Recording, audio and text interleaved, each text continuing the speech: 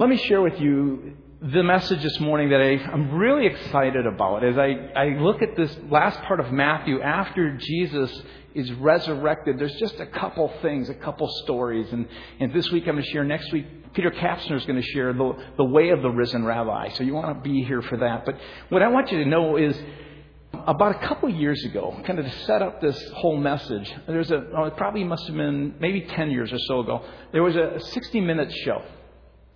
And there was on it this show where they would have these appliance repairmen come in, and they were called to fix a fixed refrigerator. By fixed refrigerator, I mean this. They had taken the refrigerator and purposely unhooked one of the wires so that it wasn't working. And the whole purpose of this experiment that they were doing was to see if people had integrity, if they would come in with honesty and say, oh, it's just a wire, and hook it up and everything would be fine. They had hidden cameras, and then they went ahead and they called repairmen that would come to this place. They would go to the home. There were some that were full of integrity, and they said, it's just a little thing, and some just charged them a couple $, some charged them the service charge and a couple of $, to fix it. There were some that said, you need the whole new replacement of this part, and they would replace the part and then hook up the wire and then charge them hundreds of dollars. There were some that didn't even replace the part, just hooked up the wire, said they replaced the part, and charged them hundreds of dollars. Now, what I find is interesting is that how they come out with the cameras with the microphone, and they say, and the guy's like, whoa, what's going on? And they said, did you know that it was this and this? And he goes, well, no, it needed that part. And they said, well, we know it doesn't because, and so some would just lie. And when they were lying, then they said, well, we can prove it to you. And the guy would go, like what? And then they would show on the hidden camera what exactly they did. And there were a number of them who still continued to deny it and to seek to deceive them, and to live kind of in a sense in their little delusion of it needed to be fixed. What I think is interesting about that story is the account that we're going to look at today in Matthew 28, beginning in verse 11, as we go through that, is very similar in the same way. It would be like one of those news shows. Matthew records this account. He gives us, in a sense, almost a transcript of the account. Because more than likely there were people who had become converted afterwards who shared this story. Nicodemus, we're told, was one who converted later. If you look at Acts chapter 6, verse 7, Luke, who writes this account, he's kind of the historian of the Gospels and writes the Acts of the Apostles. He says in verse 7, the word of God spread, and the number of disciples in Jerusalem increased rapidly, and a large number of priests became obedient to the faith. What we're going to find in just a moment is it said that the chief priests and others came together, so they probably even had some who were giving, in a sense, the transcript. We'll show you the tape of this story. And so let's listen again to Matthew's account. And we're going to first begin with the one in chapter 27, verse 62 to 66, because you need to get the first part of it so that you can hear the second part that begins in verse 11. But what's important about the first part in 27, 62 through 66 is this occurred immediately after the crucifixion, because the chief priests and the elders and those who were there were concerned about Jesus possibly rising from the dead. Listen to verse 62. The next day, the one after the preparation day, the chief priests and the Pharisees went to Pilate. Sir, they said, we remember that while he was still alive, that, catch this, deceiver said, after 3 days I will rise again. So give the order for the tomb to be made secure until the third day. Otherwise, his disciples may come and steal the body and tell the people that he has been raised from the dead. And catch this last deception will be worse than the first. Take a guard, Pilate said. Go make the tomb as secure as you know how. And so they went and made the tomb secure by putting a seal on the stone and posting the guard. Now, as you go on to chapter 28 in those first few verses, which we looked at on Resurrection Sunday morning, you have this account of the women going to the tomb at dawn. There's an earthquake. The earthquake takes the stone, this 2-ton stone, flips it out of the groove that it's in. Sitting on its side, there's an angel who is now upon it. And as they come, they see this angel, and they say that his clothes was like lightning. They were as white as snow.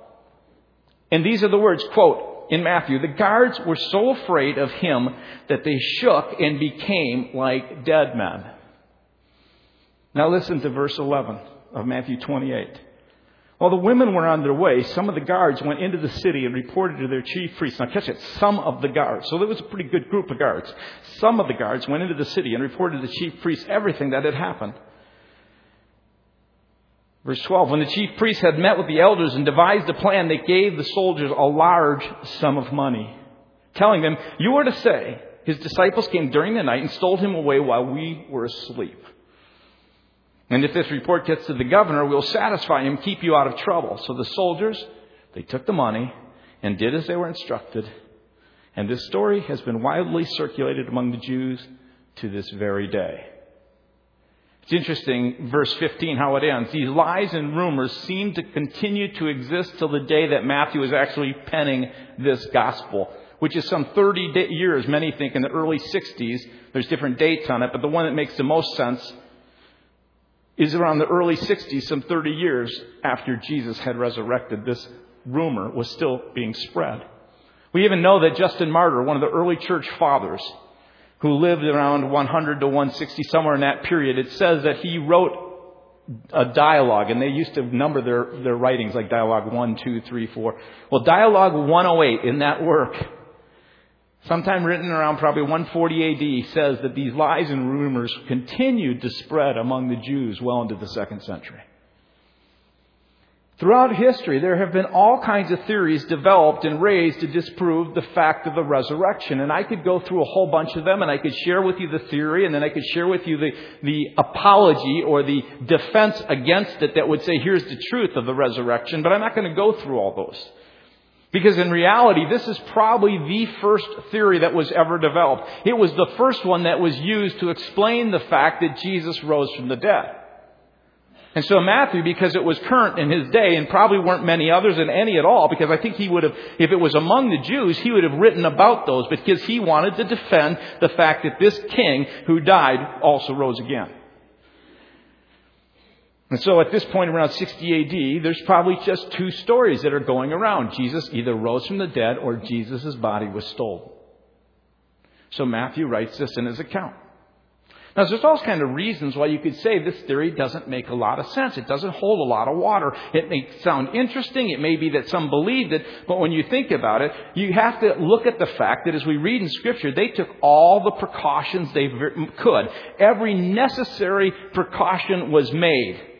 They were afraid. They said, go get a guard. We need it till the 3rd day. We want you to put on this heavy stone that's been placed in front of it, which Joseph of Arimathea wanted there because he didn't want this body, this reverent man, his body touched. And they also then put this seal, which by the breaking of it would mean the death of anyone who would break it. And they put a guard there, a pretty large guard, in order to keep people from doing anything with it. And then the other side of it, you have to look at the disciples. The disciples were so distraught, they were so disturbed that there was no way, because they ran away, they deserted, they fled, because they knew that in history, in their recent history, these would-be messiahs would come along, and not only would the would-be messiah be put on the cross, but in Galilee, where many of them were raised, they had 30 people put on the cross, all the followers with him. So there's no way they wanted to be close to Jesus. And in fact, you can see how distraught they were because you just look at the life of Judas. Judas goes ahead and betrays Jesus. And the theory could be he betrayed Jesus in order to force Jesus' hand become the political ruler he was supposed to be. He got 30 pieces of silver in the process of doing it. And then when he saw that Jesus didn't become who he was, but actually was crucified, he was so distraught, so in despair that he went and he hung himself. But tell people the disciples were so bold, they went and they got the body and stole it. And at face value, if you read through this story, it seems absurd.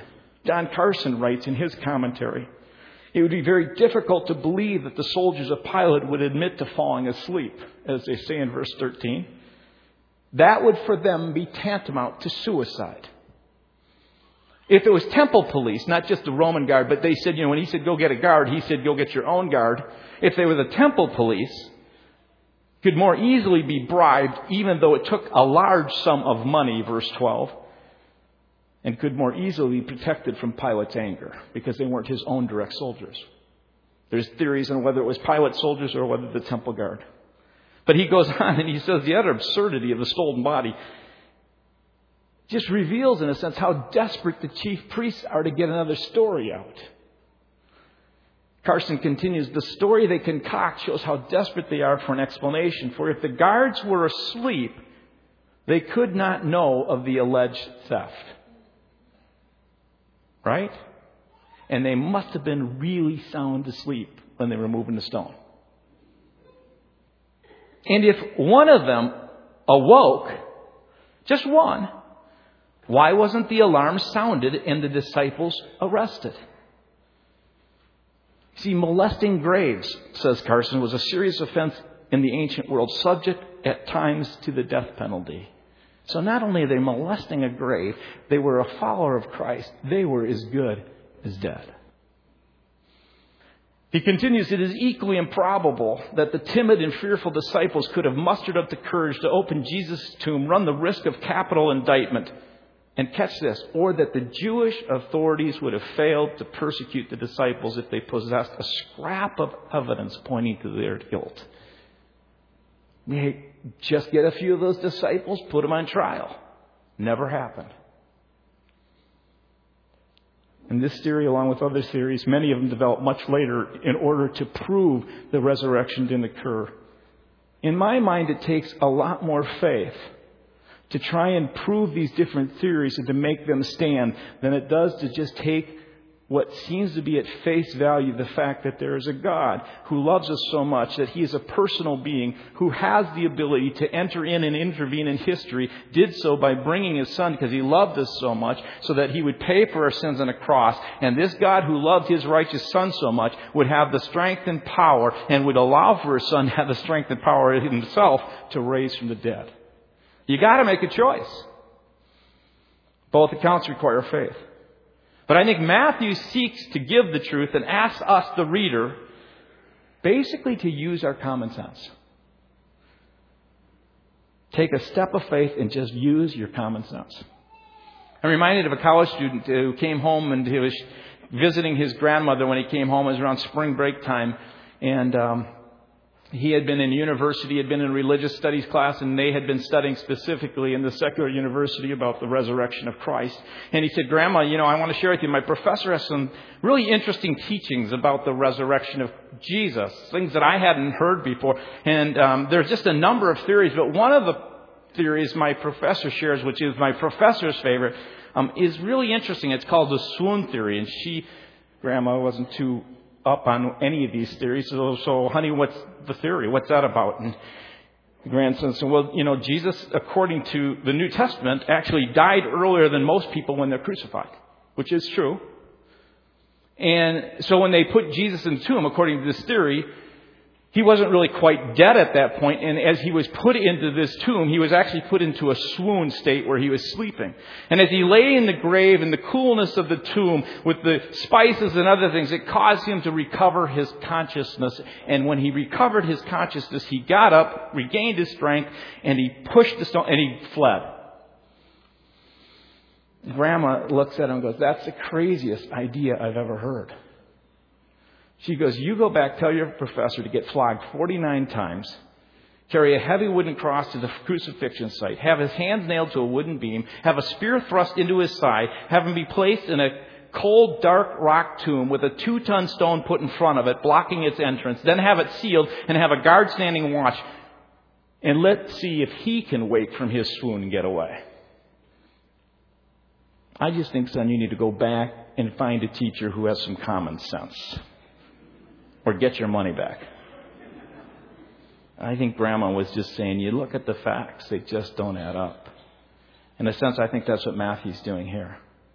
He basically is saying, as he writes this whole gospel, which you have to look at, you have to take the ministry and character of Christ, take the continued growing opposition of these religious leaders, their lies to condemn Jesus, their character throughout his life, take into account all that they tried to do to keep Jesus in the grave, and then you have to ask yourself, who are you going to believe?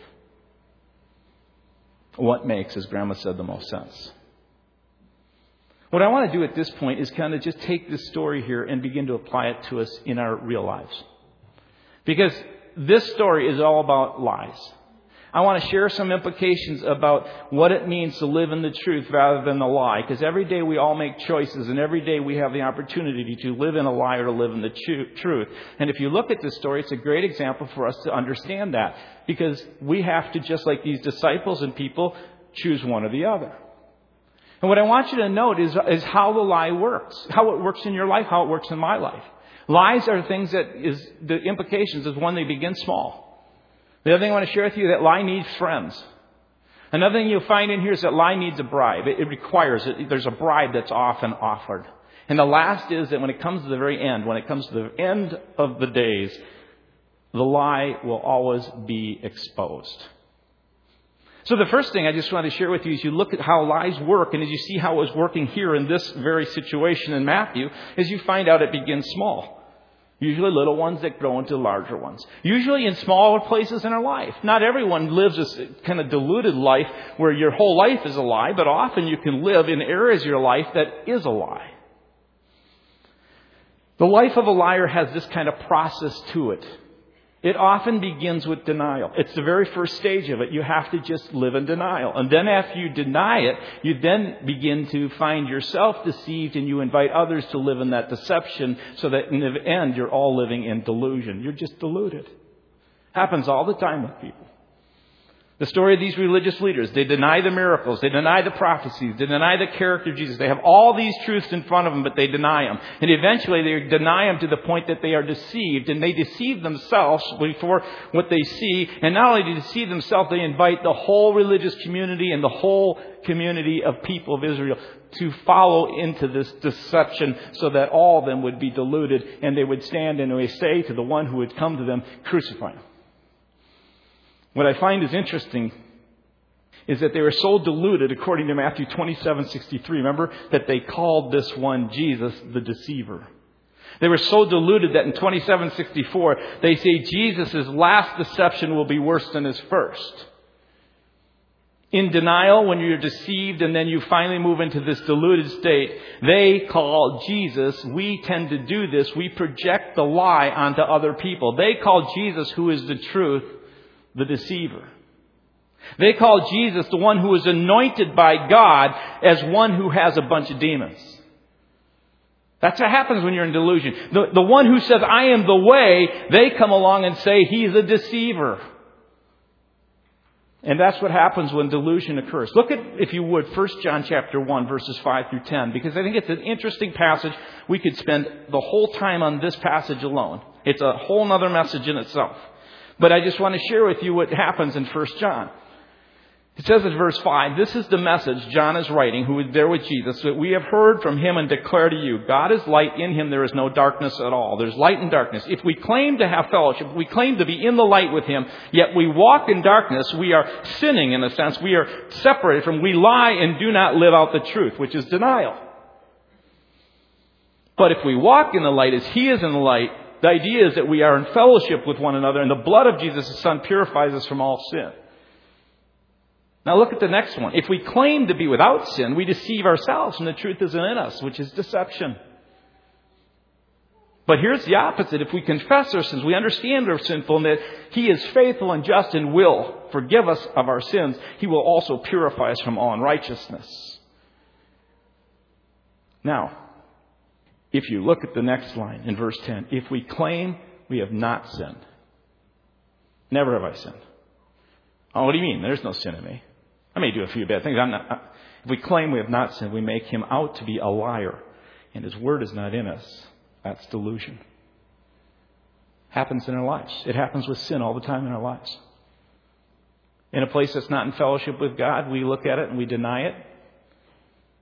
Then we deceive ourselves and we help deceive others with us, and then we live in the delusion of what we know isn't true. This is how the lie works. It begins small. In the book Brothers Karamazov, you remember Fyodor Dostoevsky? He says, above all, don't lie to yourself.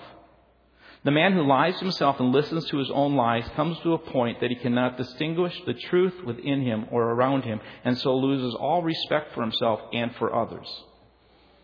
And then, having no respect, he ceases to love. And then the modern day theologian Lady Gaga says, I'm telling you a lie in a vicious effort that you will repeat my lie over and over until it becomes true. Listen to Adolf Hitler.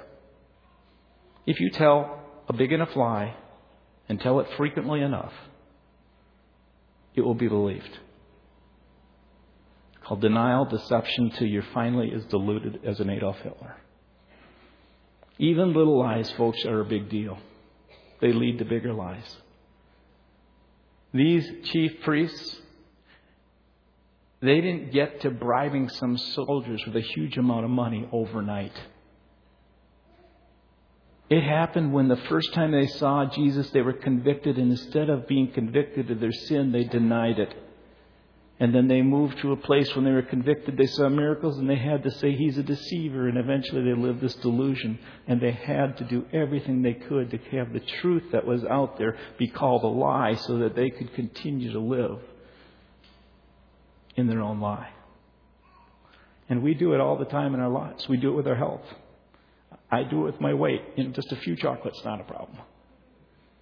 We do it with our finances. I just borrow a bit of money from my credit and it doesn't really matter. We do it in relationships. It always starts out small. I'm going to work late today, and then the person you're working late with, you're getting some emotional connection with, and you lie to yourself. You know what? No one wakes up one day and goes, today I think I'm going to have an affair. It always begins with a little denial that comes to deception because you allow yourself to be deceived and you bring others into it, and then you're deluded. We all become little Hitlers in little areas of our life. And those little Hitlers mess up things. They kill things, and they destroy relationships, and they destroy us, and they destroy you. They destroy our culture. Think about it. That's how the lie works. Not only does the lie work small, it needs friends. You got to really think about this for a second. Lies need friends. Like oxygen needs fire, or fire needs oxygen. So the fire to stay alive needs that. In the same way, every lie needs co-conspirators. Every lie needs others. It needs a family system. It needs a community of people. It needs a business of people. It needs a church of people. It needs friends, whether they're silent or vocal. It doesn't matter. Because if you're silent and the lie goes along, it continues to spread. If you're vocal and you spread it, it doesn't matter. It still requires friends. It doesn't matter if it's gossip or a rumor or slander or boasting or a false report. Someone needs to pass it on, or someone needs to not step up and say that's a lie.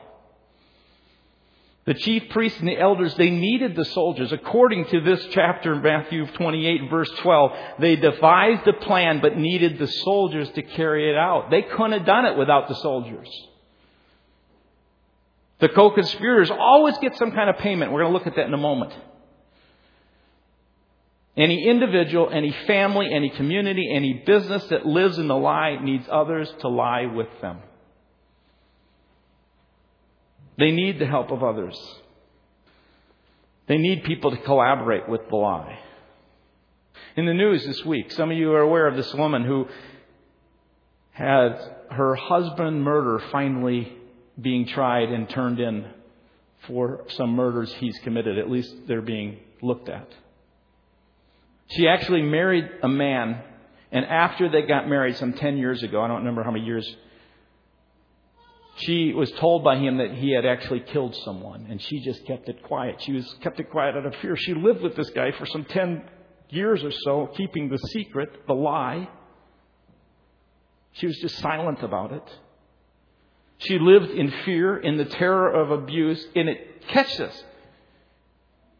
It took their 8-year-old daughter, I guess she's about 8, who was being beaten by her dad, this woman's murderer husband. It took her, as she was being beaten, somehow had the opportunity to escape from his beating. This little 8-year-old ran to her neighbor, called 911 to finally stop the lie. What keeps an unhealthy system ill is that people participate in the sickness. And whether a family, a business, a team, a church, the dysfunction continues until one or usually more, stand up and say, enough. We're not going to live in this lie anymore. Someone is brave enough to stand against the silence, like in Penn State with a Jerry Sandusky. Someone is brave enough, or something gets leaked so that those New Orleans Saints who were beating up on our quarterback in that playoff game, I'm still mad about it, gets exposed. And we look at those things and we say they're out there, but they're in us. They're in us as a community.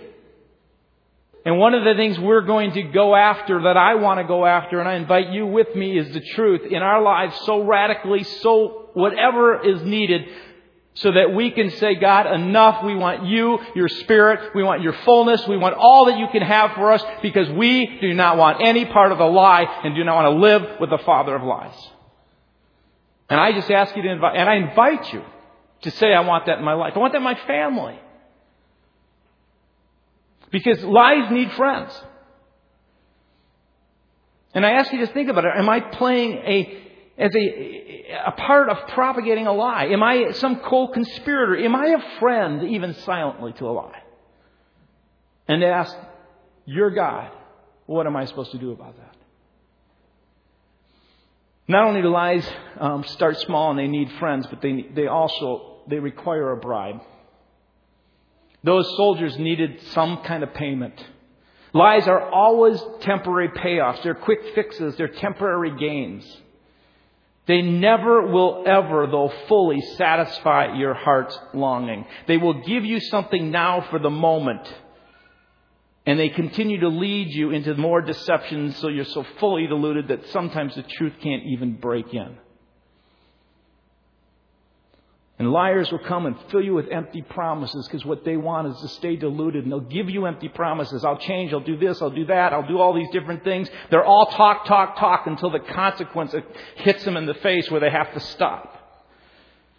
Which is maybe an 8-year-old little girl calling on a phone 911 saying, enough. Because there's a payment. There's a reason why this wife stayed with a husband who was abusing her. There's a reason why we live with the lies as friends. It's because we're getting bribed.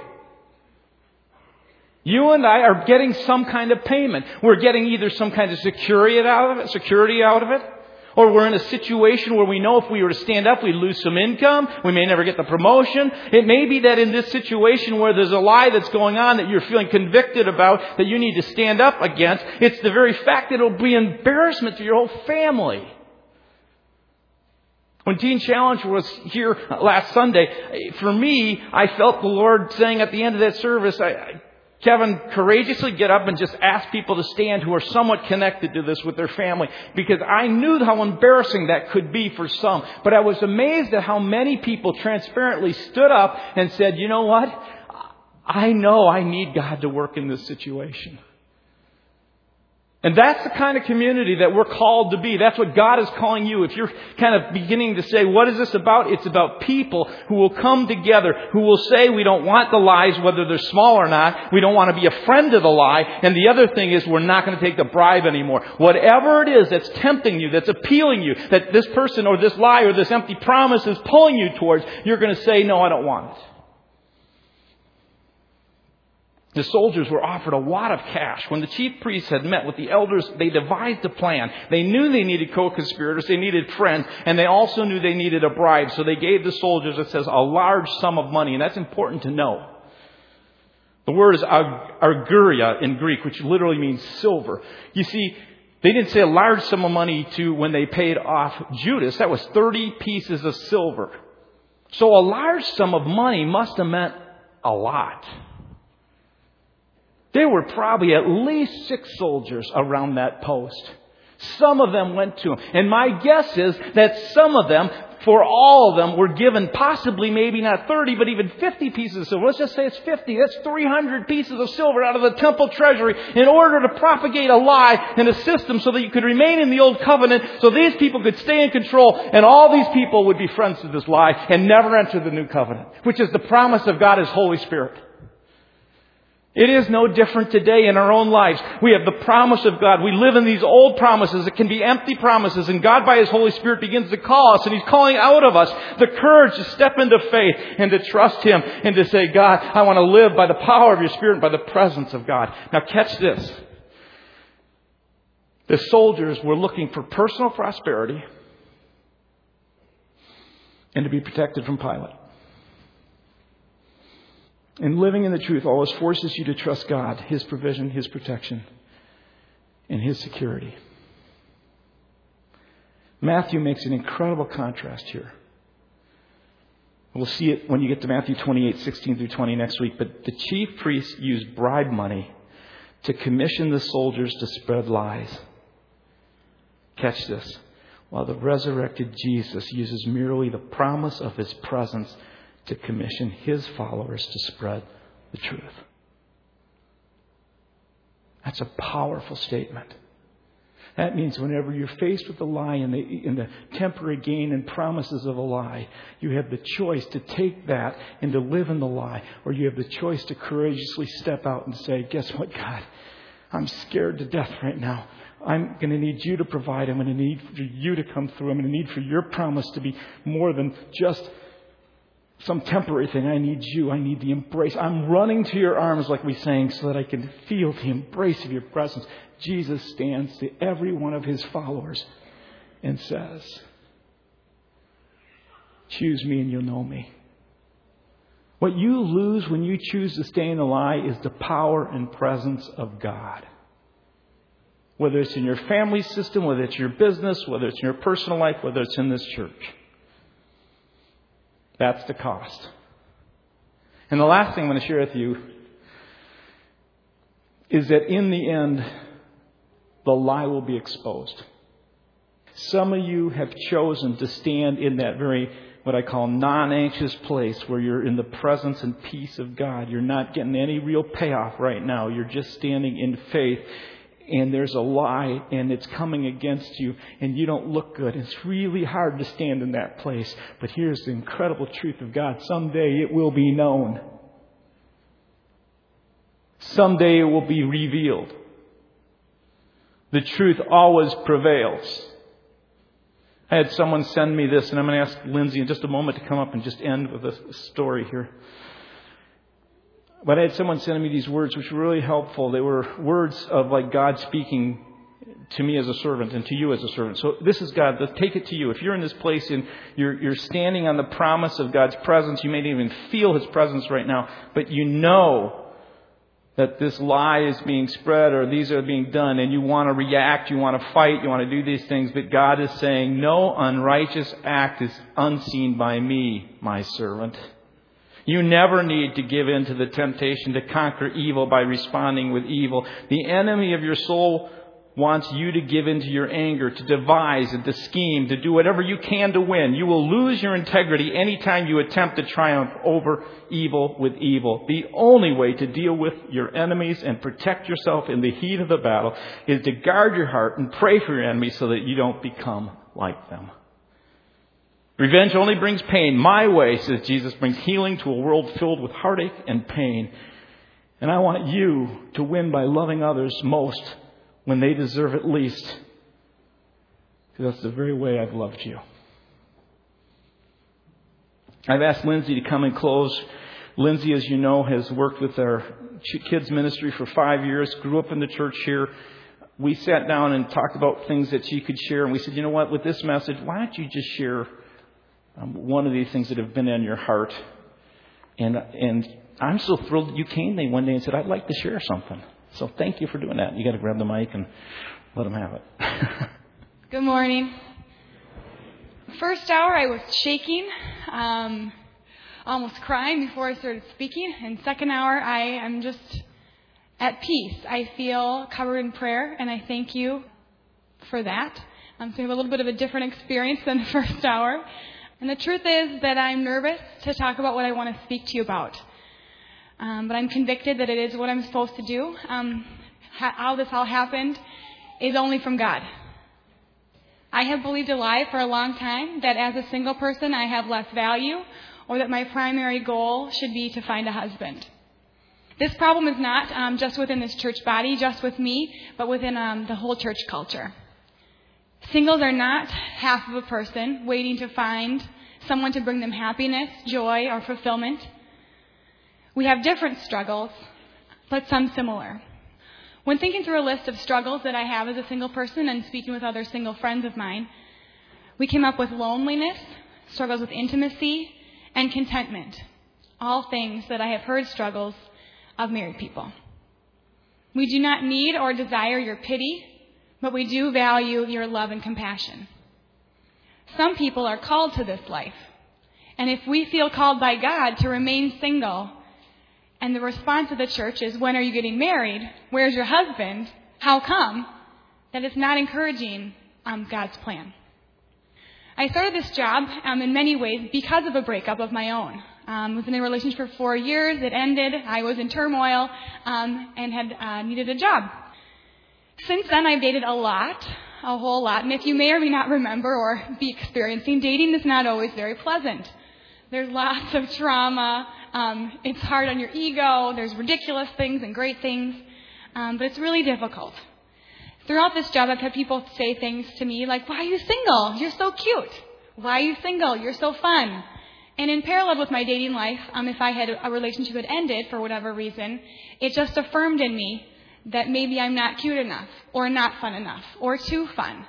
And it confirmed my weaknesses and my fears.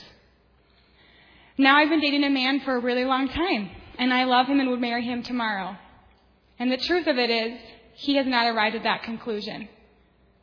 And every time I come to church, I have at least 8 people asking me, when are you getting married? What's the holdup? And it confirms my deepest fear that maybe I won't. Maybe he won't come to that conclusion. What's wrong with me that he won't?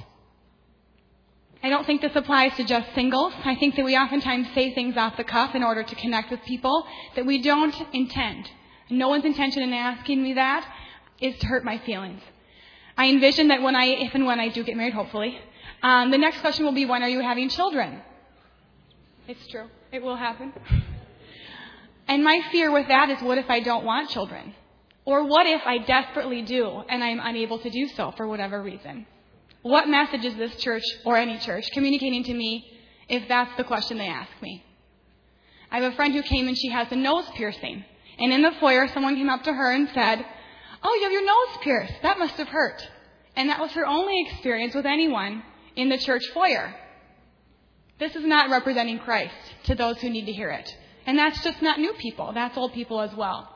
I've heard comments about weight, my own in particular. I've heard comments about height, about employment, about marital status, about the age of childbearing, about the number of children, about homeschooling or not homeschooling, about the style of dress, how tight your pants are, how your arms are showing, all sorts of absurd things that are so not critical to the message of Christ's love. It is our job as Christians to represent Christ, his love and character. And I know that these questions are not intended for ill will. So I would encourage you that if you don't know someone well enough to ask them if that was offensive and to trust their response to be truthful, perhaps maybe you don't share those thoughts or comments. There are other ways to connect.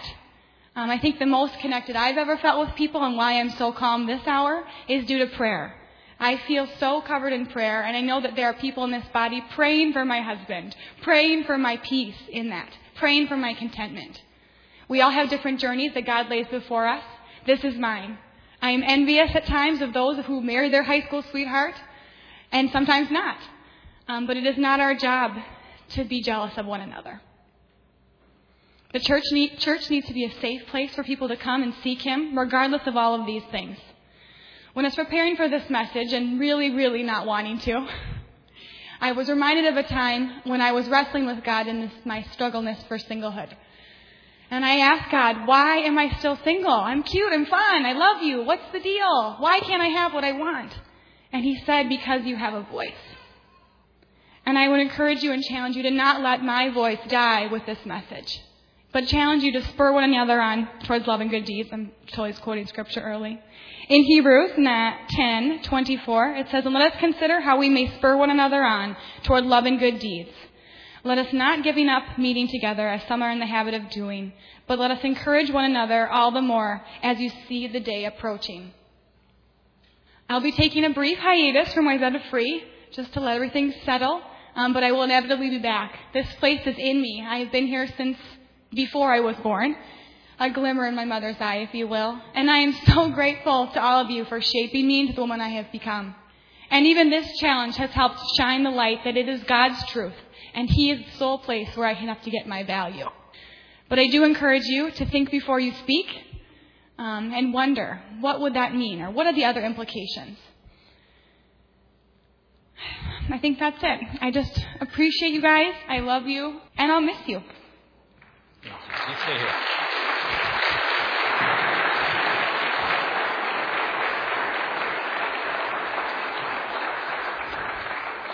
I'm so proud of Lindsay because just that was raw and out there and vulnerable.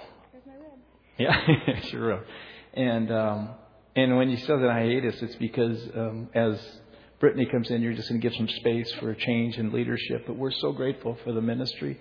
It's that kind of stuff that Lindsay brings even to our staff. It's when we as a staff to have that kind of honesty with one another. We are so grateful for the gift you bring to us. And thank you for that. I'm going to ask you to stand and ask the prayer team if they'd come forward if you'd like prayer. Prayer is an opportunity to get vulnerable and to say, I need God in an area of my life. So if the prayer team, if you'd come forward before I pray, and then people at the end, if you want prayer, you can come forward for that. Let's pray. Father, we are so grateful. We desire more than anything to be transparent before you, and then to do so in a responsible way with one another, where you, Lord Jesus, can have the fullness of who we are. I know, God, even in Lindsay's story, there are people here who feel their own pain right now before you. And you are the one, the only one. And when those kind of things occur, that as we go into your embrace, we find that love and security from you. But we also, as people, want to do that more and more for others. So help us do that, we pray. In Jesus' name, amen. God bless you.